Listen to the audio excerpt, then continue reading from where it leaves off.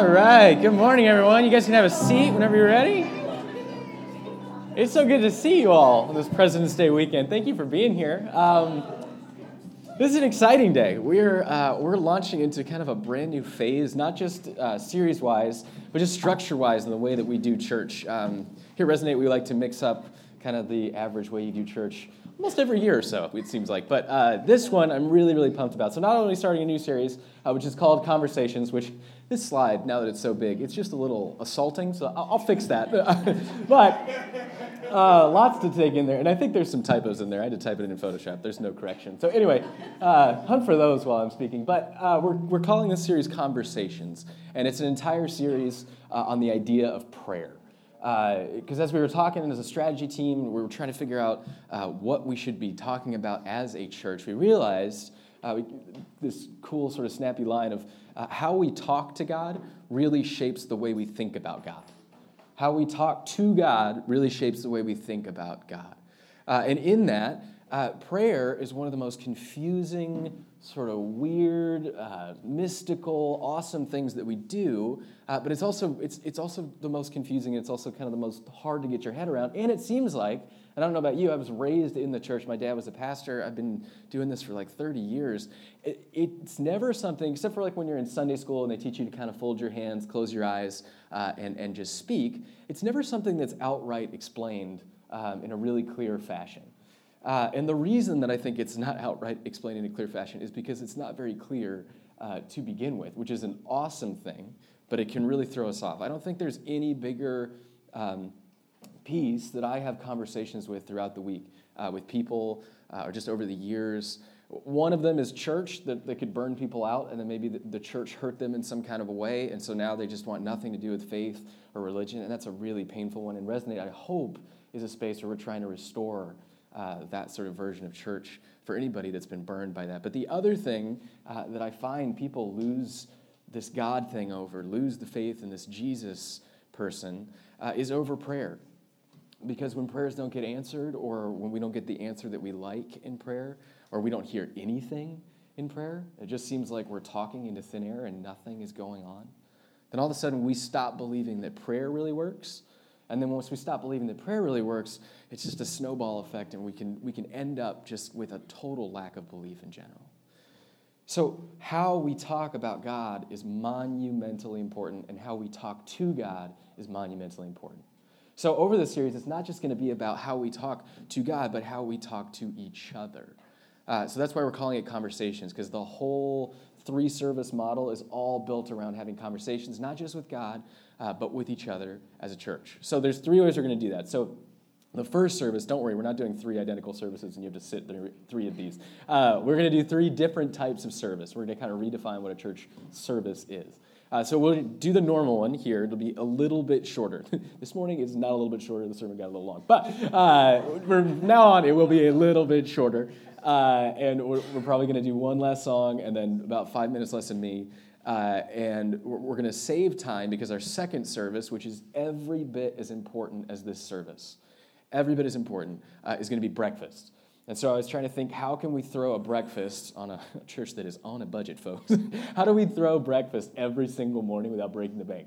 And I stumbled onto Amazon and found out that you can get these giant griddles for $22. And I was like, okay, we're going to do pancakes every Sunday throughout the series until you guys hate pancakes and we can switch it up entirely. But we're going to have pancakes every single morning. That's free food for anyone, and I mean anyone.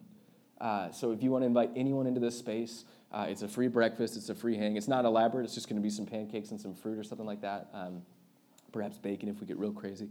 But that's going to be every single Sunday morning. I know I just promised something I can't deliver. But every single morning, we're going to do this together.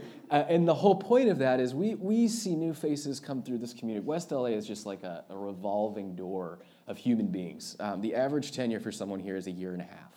That's a true state. That's from City Hall in Santa Monica, at least. I can't speak for all of West LA, but Santa Monica, a year and a half people land here. And so over the course of almost 3 years of being a church now, we've seen that drastically change. Just in a year and a half, you see the congregation shift in the people. So I want us to be relationally as strong as we can for that year and a half and give it all that we have and surrender ourselves to each other and really get to know each other. And to do that, we need to create space to actually have these conversations. And I know, we're in LA. It's really difficult to commit to a small group. It's really difficult to commit to church every Sunday morning. But when we're here, we can make the most of it. So we'll be having conversations over here on one big table. So we're probably going to have to add some seats to that, but we'll figure that out. But one big table, not separate tables. We're all going to be around the single table having a conversation. The other part of that during this service is that every other week we're going to have someone come up, either on video or if they're really brave, come up and do it live and tell their story. Just so that if you're new here and this is your first time, you can leave going, well, at least I know that one person. At least I got to know someone, and I got not just to know them, but I really got to know their story.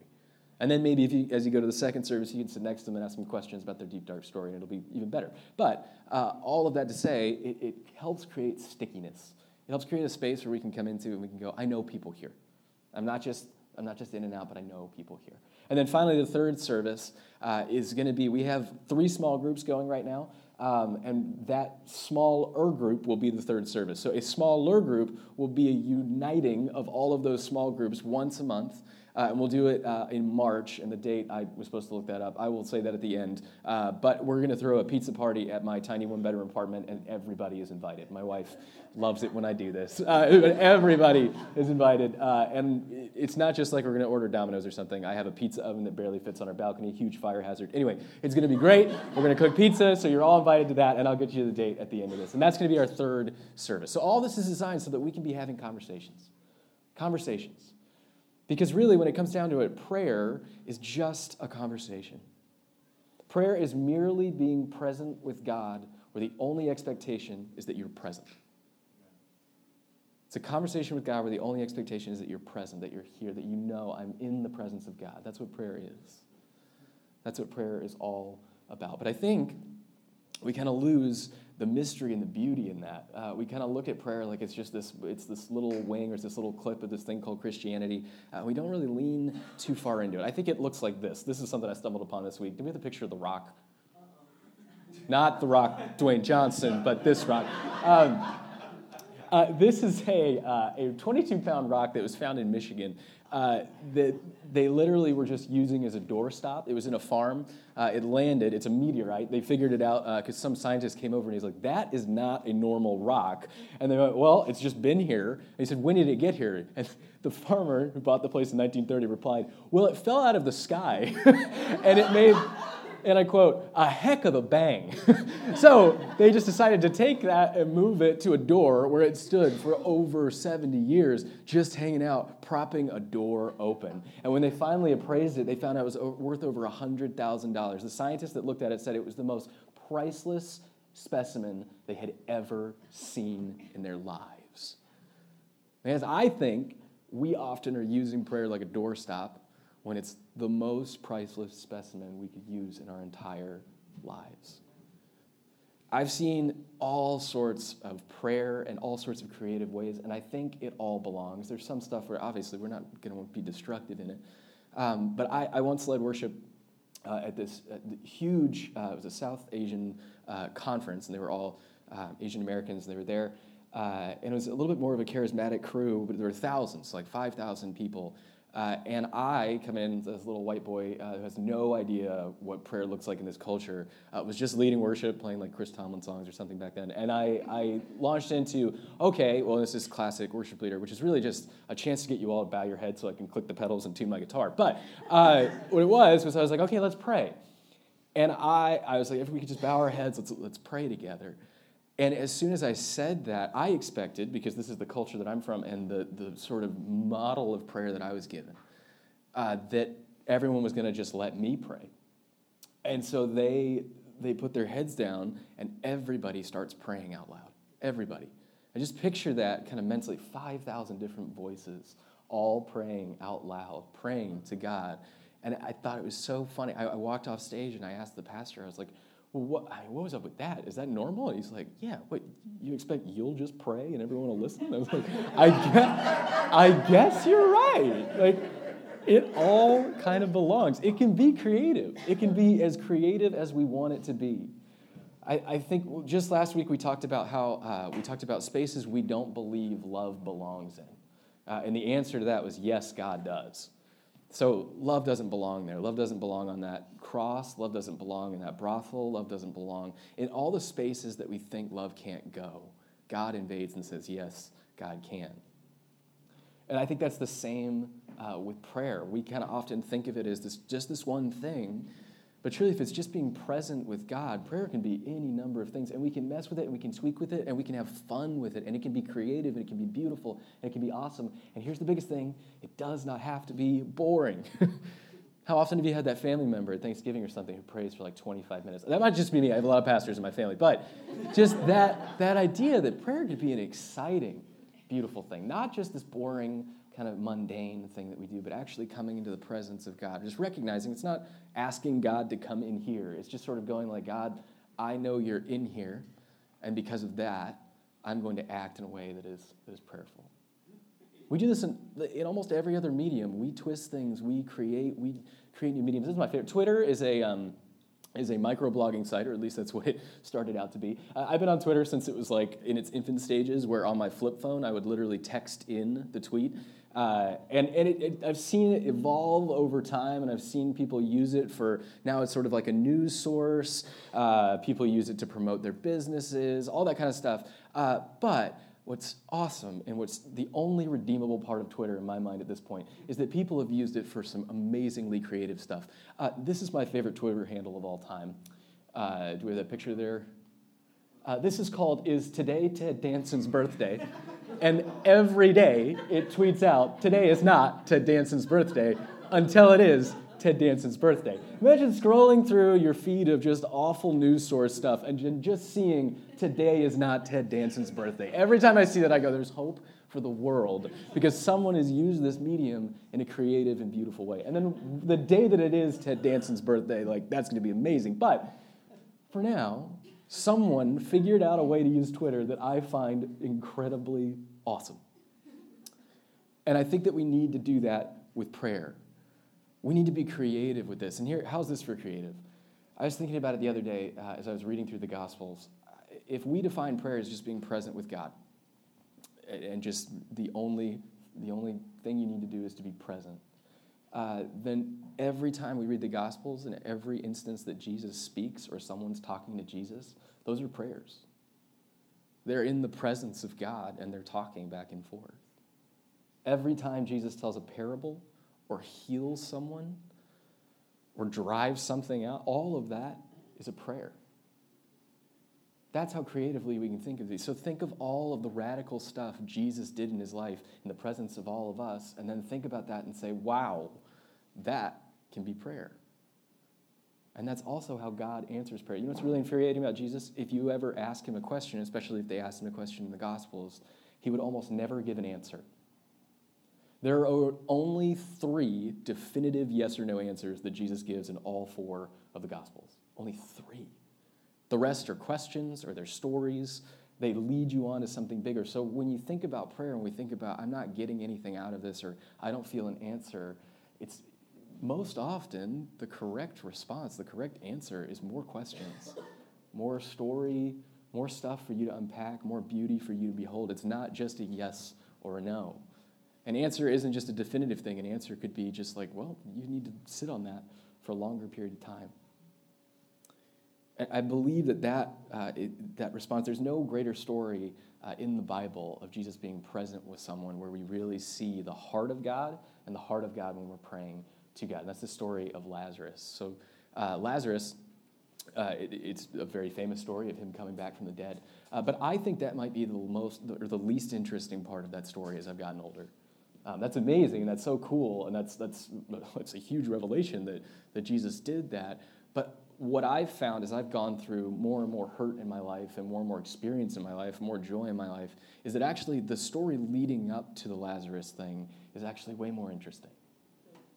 Because we see what Jesus does in a moment of intense sadness and loss. We see how he responds. And this is how he responds. He goes to Mary and Martha, who are the sisters of Lazarus, and he walks them. He waits 4 days, which, again, is like, if we're thinking about this in context of prayer, that's sort of like, that. How often have we experienced praying just nothing, and then 4 days, like, oh, yeah. So anyway, he waits 4 days. We don't really know why. And then he comes to find Lazarus, and he says, hey, Lazarus is asleep, and we're going to go wake him up. And so he goes down to Lazarus' home, he encounters their family there, and he encounters the sisters, and the sisters are just livid, and rightfully so. And both of them say, Lord, if you had only been here, I know that you would have saved him, that he wouldn't be dead right now. And so this is where the story gets very, very interesting, and we need to pay attention to it in the context of how God speaks with us and how God works with us. And we need to be validated that sometimes it's okay to just go, God, you didn't show up. Or at least I didn't feel like you showed up. It's called a lament or a petition, and the Psalms are full of them. If you read through the Psalm, it's like listening to a Dashboard Confessional album. It's just up and down, emotional, emo stuff, right? It's everywhere. All of that belongs, though. So this is what happens. This is the first scripture of the day, and this is Jesus talking. When Jesus saw her weeping, she's crying because her brother is dead, and she says, Lord, if you'd only been here. And the Jews had come along with her also weeping. So the Jews, that sort of very awkward statement, it refers to a crowd, and quite possibly, a very large crowd. And so this is a picture of not only Mary and Martha weeping and crying, these two people that lost something, but an entire crowd sees that, and then they also start crying. Have you ever been in that kind of a situation where someone starts to lose it and you go like, oh no? I remember the first time as a kid I saw my dad cry and I went like, that's not supposed to happen. And then it's just, boom. And this whole crowd reacts to this situation because they're seeing death and they're lost, and they're crying. And so Jesus sees both the crowd, this immense crowd of people, and Mary and Martha weeping. And then this is what happens. He was deeply moved in spirit and troubled. He was deeply moved in spirit and troubled. Here's the crazy part. Our prayers can do that to the creator of the universe. Our prayers have the potential to deeply move and trouble God. And it says, where have you laid him, he asked him. Come and see, Lord, they replied. And Jesus wept. Now, here's what's cool about that. He goes on to heal Lazarus. He says, come out, and Lazarus walks out, and he's healed, which must have been a really weird day for everybody involved. But what's incredible about this is that we have a picture, and I don't think there's a whole lot of other pictures of this in world religion, of a God that cries with us. I think so often we just want God to prevent things from happening to us. A lot of our prayers are just like, God, please don't let that happen. Please don't let this happen. It's prevention. This is a quippy little thing that my Southern Baptist people would love, but there is no such thing as divine prevention. There's only such thing as divine intervention, right? We have divine intervention. We have intervention all over the Scriptures, all over. We have it, as David talks in the Psalms about, my Lord is my shepherd. He walks me through, lets me lie on green pastures. He's still walking you through all of this stuff. The story of Moses is that God literally parts the Red Sea, but he invites you. You have to walk through it. You have to come through that. God works through things as much as he works to try and run interference in your life. He works through your pain. He transforms it. That's the whole point. It's not an avoidance of pain. And so often, I think Christianity gets bubbled down to if you just say these magic words, you're going to be happy and you won't have to worry about this and life won't be painful. And that's just not in there at all. Christianity and Jesus is about a transformation of your pain. It's a validation of your hurt, of your sorrow, of the experience that you're going to go through in life. It's saying that means something, and you can make it mean something. You can make it mean something. That's the whole Christian journey. I'm doing this CFDM course right now to become a spiritual director, and it's amazing. I'm reading all this really fun stuff about Desert Fathers, and I'm geeking out and nerding out all together. My favorite time was the first sort of grouping. It's a cohort of people, about 20 people, and we all came together, and it's that moment that you walk in and you instantly kind of start to categorize people. That's what I was going through. So I walked in at the very first thing, and I looked around the room, and I said, oh, this person is this person. This person obviously doesn't believe what I believe. They're probably some crazy person. This person's this person. All that kind of stuff. And then the most remarkable thing happened. The very first thing you're supposed to do when you enter this is that you're supposed to tell a 10-minute version of your story. This is where I got this idea to do the 5-minute story. You just tell a 10-minute version of your story. And for some people, that's incredibly frightening. For someone that likes to talk like me, I was like, I only get 10 minutes? No, but 10 minutes, and just boil it down to like the major hits of your life. And as people went around and they told their 10-minute story, all of a sudden, all of that categorization, all of that sort of like, you believe this, so we're not going to be friends, all of the pretense starts to fall away. Starts to go away. Because all of a sudden you're hearing people's story. And every story, I kid you not, they didn't include the moments where they're like, and that's when I got that promotion, or that's when I won. No. Every story, and the part that deeply moved everyone, was when they would share their hurt and their pain and their struggle moments. And that's when I got that diagnosis. And that's when the doctor walked in the room and his face was like this. That's when I lost the baby. All of those kind of moments catapulted relationship. All of a sudden, you weren't dealing with just small talk, chit-chat stuff. You were actually in people's lives because they let you in. Because they let you in. I used to write, used to be a very successful unpaid blogger, but I would write for a bunch of different publications, and one of them, the Huffington Post, and that was the one that would really kind of take my stuff the most, and so I would submit to them all the time. And I would submit stuff that I thought I had done a groundbreaking work. Like, this is going to be crazy. And it would get like 0 hits. But I tell you the truth, every time I would open up and tell a personal story or use something from my life, those would skyrocket, and those would take me like 10 minutes to write. That's the stuff we really, really care about. Information is awesome, and we can pull apart this Bible, and we can look, and I'm a major fan of that. I love digging for like the crazy historical context and all those kind of moments, but that's just information. And like I've said before, information can't love you.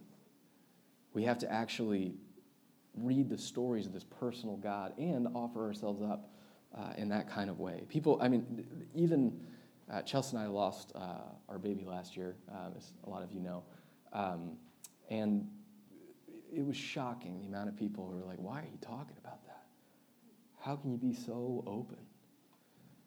And the truth is, it's like I'm open because God's walking me through this, and I feel like the more I share this story, the more it helps people. People came out from the woodwork going like, that same thing happened to us, and I would never wanted to talk about it. When we're open and we actually share the stuff that's really cooking in our lives, the stuff that really defines what's going on, we're not only just letting people in so you can have deeper relationships, but your openness can help people.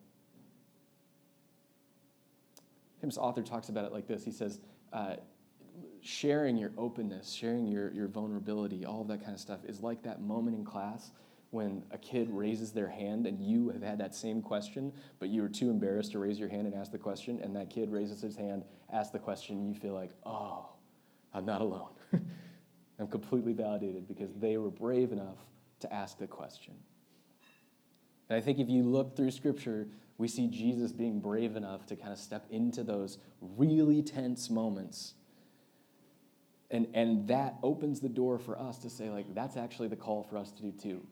It's to step into that uncomfortable stuff. But we're really, really, really good, especially as American Christians, at hiding stuff.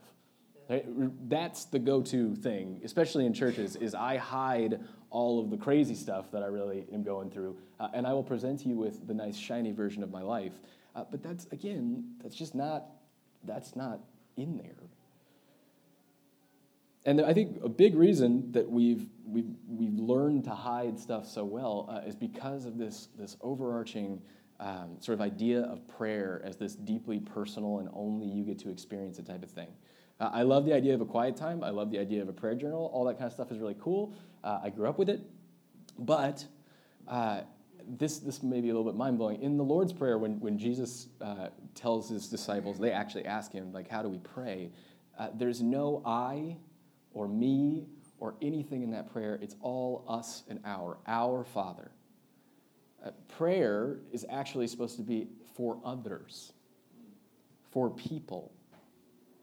But we've sort of bubbled down Christianity to be very personalized and very, he's in my heart, which is a deeply disturbing thing to say because he's in all of our, but I'm inviting him into me. It's me. This is actually a Bible that I stumbled upon this week. This is the personalized Bible. Do you have a picture of that? It's your personalized Bible. It's $30. And what they'll do, over 7,000 times in Scripture, if there's any I or me or yous, they'll insert your name into it. Over 7,000 times. So you'll be reading through the Scripture, and your name will come up like a bunch. Like, yeah, our Josh. That would be, it's frightening, but that's kind of where we've gotten to. And this website was really nice, and they're selling these $30 Bibles, man. It's a cash business because we've kind of gotten there. In an uncomfortable way, we've made it just about us. And in an ancient context, when they're praying and when they're hearing these stories that Jesus is telling, it's never really an individual thing. It's always about the whole community. There's this idea in ancient Jewish culture called Shem. And Shem is your name. But it's not just your name. It's your family's name, it's your community's name. And it's not even just like a name that you say out loud, but it's an identity that is shared with your entire community. So-and-so over here bakes the bread, so-and-so over here works the field, so-and-so over here does the cattle, so-and-so over here is the blacksmith, and we all need each other. And so in this honor and shame-based society, if one person, the blacksmith, goes off and has like a wild weekend or whatever, that would bring shame to not just him, and they wouldn't just go, well, that's all on Bill over there. It would actually affect the entire community. The entire community would be shamed. Everybody in it. That's how connected and deeply woven they were. So when Jesus tells stories about like the Good Samaritan and stuff like that, our habit is to insert ourselves in there like it's a movie and we're playing one of the characters, right? But their version of it would be to see it from like a helicopter view, and they would see the entire identity and the entire story, and what this one individual does brings shame to one thing, and what this one individual does brings shame to the other entire community. That's Shem. And that's an idea that, unfortunately, we've lost. Shem really isn't a part of our day-to-day lives. We might have a family identity. That might be the closest thing that we have, but Shem is the idea of the entire community. Just giving it like, I'm an American. That'd be the example of modern-day Shem, and that's deeply divided and deeply broken. And the Greek word for like you and I and we, those are all extremely complex, and we in English only really have one word for you. But actually, the words that are used for you a lot of time in the Greek New Testament are closer, and this is where my southern relatives really get it right, they're actually closer to y'all. It would be not you, but you all, y'all. And so I would like to create a y'all Bible, and I'm going to sell it for $50. No. But that's the idea. We have to start reading Scripture in a more corporate sense for the entire community. And not only just that, but our prayer works like that too. Our prayer should be like outward. Jesus tells this story about when you sit at a banquet, take the lowest seat at the table. Don't try and take the seat of honor at the table, but take the lowest seat. Now think about that as you pray. What if we took ourselves out of the center, but then we put ourselves in the lowest seat and we started praying for all of those people in our lives that are over there? And even more than that, what if we actually kind of shut up and we just listened? We just let God speak for once. I think the coolest story that you could relate to prayer is the prodigal son. And this whole sermon I labeled prodigal as prayer, because I think the version of the prodigal son that we're used to is focused on shame and then redemption, and that's beautiful, and that's part of it. But I want to frame it this morning sort of in the way that we experience the divine, or the way that we actually encounter God, and the way that we talk to God. So this is the story of the prodigal son. We have that scripture. And please focus on this too. Many good translations in the Bible will translate the parable of the prodigal son into the parable of the lost son. And the reason for that is that God isn't focused on the prodigal part. It's the lost part, as we're going to see as we read through this. So Jesus continued, there was a man who had two sons. The younger one said to his father, "Father, give me my share of the estate." So he divided his property between them. Now, if this person, we have to kind of give the cultural context here for this actually to land. So, and I've gone through this a number of times, so if you've heard me go on my prodigal rant, I apologize, but we need to get some cultural stuff for the people in this room who haven't heard it. This is akin to asking your father to die, number one, and you'll hear that in a lot of sermons, and pastors will throw that one out. But the deeper reality here is that this father, if he's this wealthy and wealthy enough to just cash out half the inheritance, is probably among the wealthiest people in the community. And he's probably a leader of some kind if he has that kind of wealth. So you've got a leader, let's just call this like a CEO or maybe a pastor, whatever you want to do, but then his son goes to him, and he's supposed to be this sort of pinnacle of the community, and his son does the unspeakable act of saying, "I want my inheritance now. I'm not sticking around for you to die. I want it right now." So basically, in my mind, you're dead. And so what would happen is when a son or daughter would do something like this severe, this is, for Jesus's hearers, this would be like, how can you even say that out loud? It would be like a rated R scenario, like you get the kids out of here, right? It was that serious. When someone would do this, the family would sit Shiva, which means they would actually throw a funeral for you to declare and to mourn you for a whole week. They would just say, that son is dead. And so we need to mourn that, but then that's the healing process, and we're moving on, and they remain dead.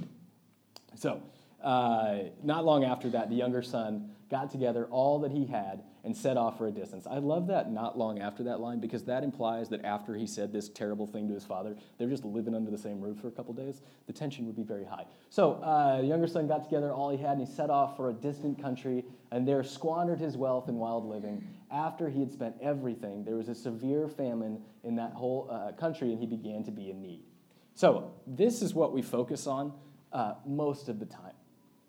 And that's the sin idea, right? That's the stuff that he's doing wrong. But that's not the whole story. So next slide there. So he went and hired himself out to a citizen of that country who sent him to his fields to feed pigs. He longed to fill his stomach with the pods, as we all do at one point, with the pigs eating, but no one gave him anything. When he came to his senses, he said, "How many of my father's hired servants have food to spare, and here I am starving to death? I will set out and go back to my father, and I will say to him." Now, this is where I think it becomes a prayer. He's practicing his prayer. It's like, what am I going to go to God? How am I going to go to the Father or my God so that I can be redeemed and at least get back in some kind of good graces? How can I prep myself to go to God? And so he begins to prep his prayer.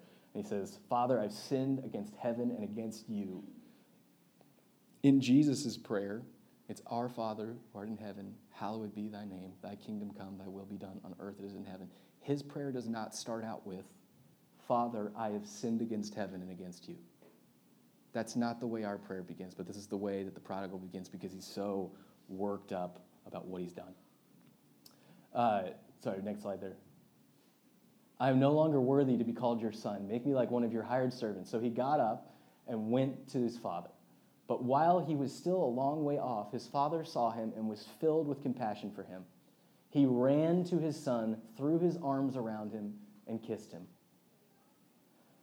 So, is there another slide? Or is that the last one we have? Okay, good. And the son said to him, "Father, I have sinned against heaven and against you. I am no longer worthy to be called your son." Please note, before he could even get these words out of his mouth, the father had already hugged him and kissed him, put a ring and a cloak around his neck.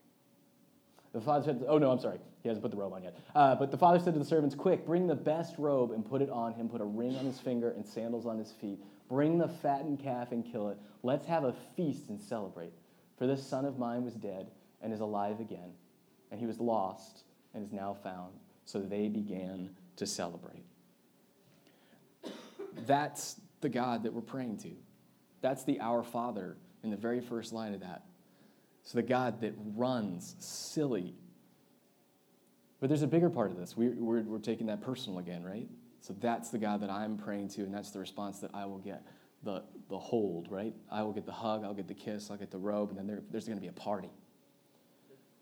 Here's the way in that Shem, in this society, that this would work. There is no way that son could walk through the town without being recognized and without being followed.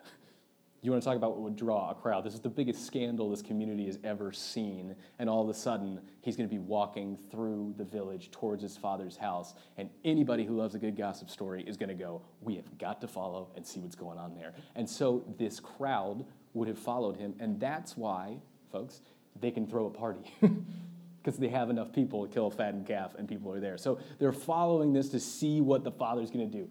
If you are one of those people, you are thinking, we are about to see a bloodbath. We're about to see this father just kill this son. Literally kill him. And what they must have saw would have knocked them over. They would have seen this pinnacle, wealthy member of the community running in a silly fashion. You did not run. That was not honorable. Running towards this son that had so gravely put shame on not just the father, but the entire community. All of them were shamed because of what he did.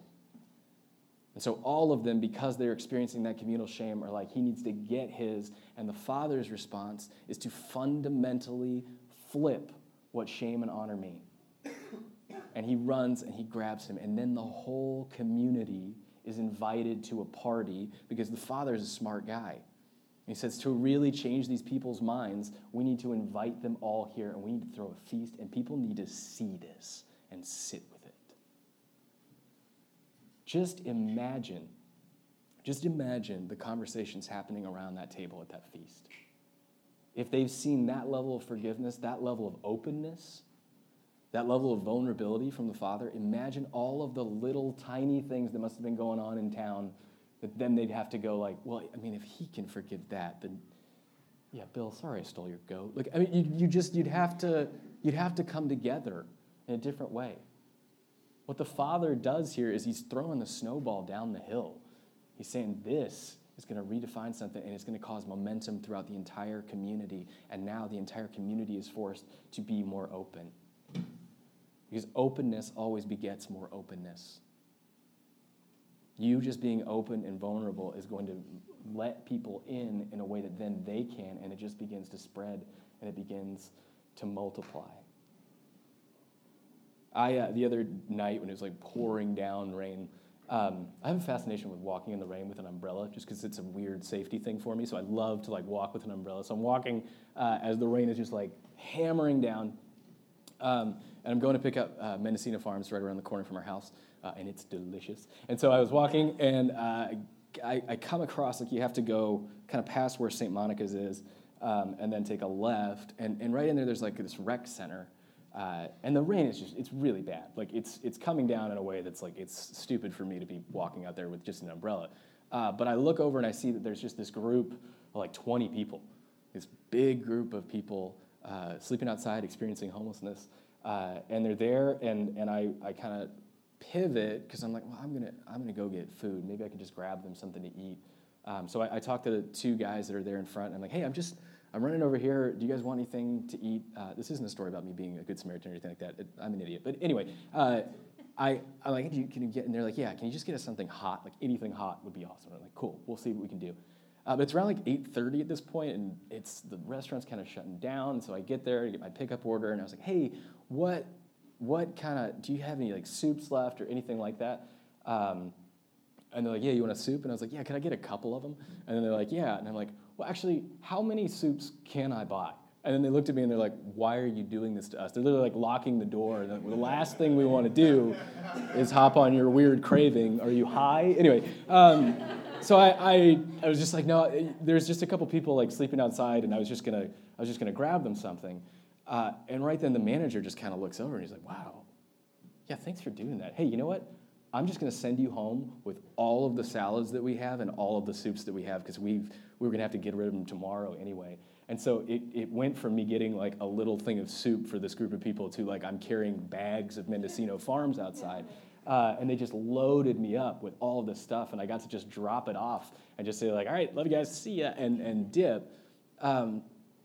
But what really struck me in that was that it wasn't me that did the main thing there, right? Like I was not the person that bought this truckload of food and took it to them. All that had to be done was someone had to take the first step and be open. And then the snowball goes down the hill. Openness begets more openness. And so in your relationship with God and in your prayer life and as a church-wide thing, in our prayers, I'm just praying that we'll be more open. This openness is going to beget more openness. All it takes is taking that first step with that human being. All it takes is taking that first step with God. But we have to be more open and more vulnerable, because the more open and the deeper we go and the more vulnerable we are, the more we can find in God's love. And there is no end to the depth of God's love. It's just the fear of having to step in that and fall into it, surrender into it completely and be completely vulnerable and just say okay, here's all of my, for lack of a better term, we're in a progressive church here, shit, right? All of my stuff. Here's it all. And just falling in. There's a reason we call it falling in love. Because you are surrendering all that you are to that other person, and they are doing the same so that you can both fall deeper in relationship to each other. Let's pray together.